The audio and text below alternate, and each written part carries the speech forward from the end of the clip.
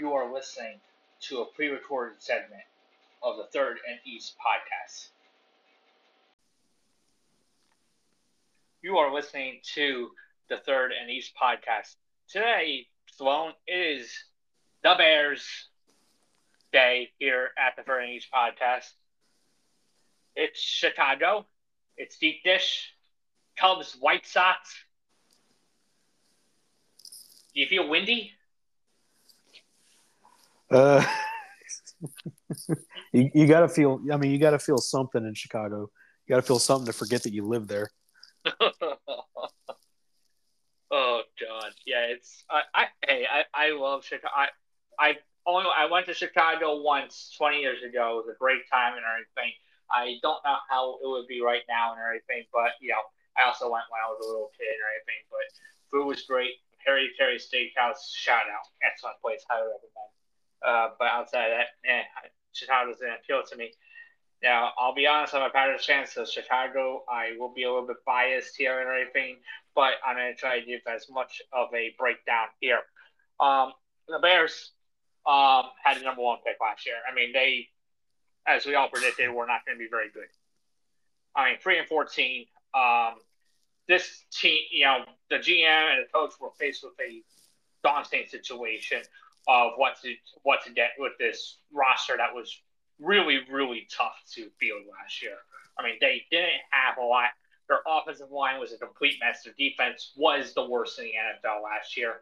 I think the only positive aspect was Justin Fields, and there was some progression last year with him. I mean, running the football, he was excellent. There's still some questions with him as a passer, but he wasn't terrible. I mean, I'll be honest with you. Justin Fields, it's been pretty hard to watch the last 2 years. The guy's 5-20 in 2 years. That's the worst in the NFL among starters with a minimum of 12 starts. Basically, every single major quarterback passing category, he's either last or really close to being last. Who's he had to throw the ball to? That's fair too. But in all fairness, Darnell Mooney was a number one receiver last year, and he was also hurt, and he also got hurt. Chase Claypool, who they inexplicably traded a second-round pick to the Steelers for, didn't perform. No, not at all. Komet is a tight end because the Bears have like 4 or 5 tight ends. Yeah, for whatever reason, they kept a lot of those guys around. I thought their run game had a lot to be, there's a lot to be proud of there. My whole thing with Justin Fields is Kenny Pickett was in a rough situation, and I thought he performed better. I thought Sam Darnold was in a pretty rough situation in Carolina towards the end of last year. I thought he played better. There's too many examples of me looking at guys who also didn't have talent and who were also in similar situations. Even Davis Mills, statistically, was a better passer and better overall quarterback than him. They make excuses for Fields, everything under the sun, because he's an Ohio State guy and everyone in the media went to Ohio State. But either you elevate the talent around you or you elevate yourself. There is something missing as he plays quarterback. I don't know what it is. I think the thing with Fields that people get and everything, he was a good fantasy quarterback last year, especially in the second half of the season. He was really good. But in terms of the overall play and everything, he still completed 60% of his passes. He threw 17 touchdowns to 11 interceptions. It wasn't terrible. He did rush for over 1,100 yards. I mean, that's pretty good. Yeah, I thought when they added in these design runs, I thought he played way better whenever they added in design runs. But he's still a guy who throws 160 yards a game and career-wise has completed less than 60% of his passes. There's just a lot of red flags. And it's stuff that he still can't read a blitz. He still has trouble reading defenses. There was a joke going around on the Facebook a few days ago, that classic film of him throwing the football into the back of one of his offensive linemen's helmets. Yeah. And that's unfortunate. I get that. It happens, to most people every once in a while. That happened to him 5 times last year.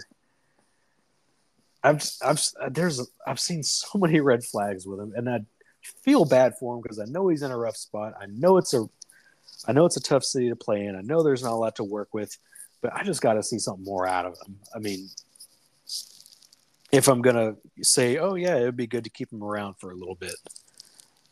Now, the one thing I'm going to say about the Bears and everything with their offseason, this past offseason, obviously the takeaway with trading away the number one pick to the Carolina Panthers, a trade I think the Bears are going to win at the end. I think Yeah, this was a very solid trade for them.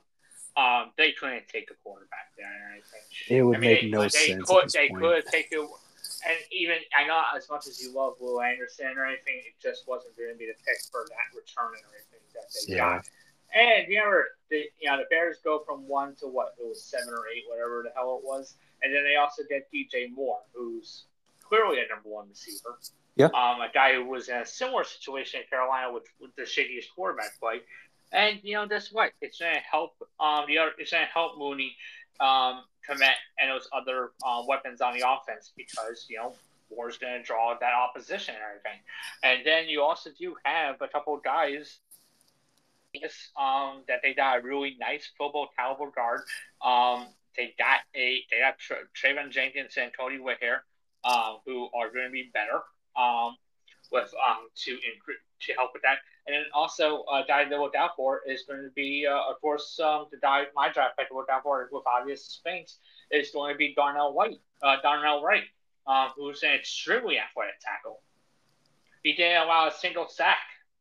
Granted, he was with that Tennessee offense that was absolutely fantastic last year. yeah. But he neutralized Will Anderson completely in our matchup. He did. And honestly, giving up 0 sacks in the SEC, I get the Tennessee offense was wide open and really fast. That's still really freaking hard to do because he didn't miss any snaps. I'm sorry, I should rephrase that because he did sit in the I want to say the UT Martin game or something like that. But other than that, every single conference game, he played every single snap in the SEC. The toughest, honestly, the toughest division in football. That's really, really impressive. That's really hard to do. So the Bears are putting money into that offensive line. I think the area that they're going to struggle is their defensive line. I mean, I still think there are a couple pieces. I don't think there's a lot of pass rush. I don't think there's a lot of good run. I still think they're going to be fairly weak against the run. Yeah. Not really a fan of their linebacker signs in Tremaine Edwards, who had a fairly decent year with the Eagles last year, and TJ Edwards, and Edmonds, he's athletic, and TJ Edwards, who was decent for the Eagles last year, but still. I still think there's some holes to this team. What do you like in their draft class? Was it Darnell Wright? So I would say my number one guy is definitely Darnell Wright. I think, honestly, probably the best tackle in the draft. A sneaky move that I liked because of his versatility and watching him for the last 4 years. Roschon Johnson in the 4th round, 115th overall, is that's a good steal. What I didn't like is that a few picks later, they drafted Tyler Scott out of Cincinnati. Edit that out, please. Why the heck would you draft you have one running back. Why would you draft 2 running backs in the same round, just a few picks apart? And in all honesty, I'm not big on drafting multiple running backs in the draft because the value is just not really there anymore. That's a whole nother podcast episode to get into. But I still like the Roschon Johnson pick, and I would have liked the Tyler Scott pick. Drafting both of them didn't make sense. Hey, in my opinion, sneaky pick of this draft is definitely that 2nd round pick with Gervon Dexter out of Florida. 6'5", 318 defensive tackle. He dominates run stopping, and that's what the Bears need.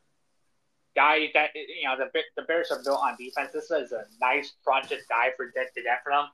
He needs to develop his pass rush ability. He's not very good at the pass rush. There's some ability with that guy, especially in where he came from in Florida and everything, where defense has been solid over the last few years. I think there's some opportunity for the Bears. Where do you see the Bears falling in the 2023 season, Sloan?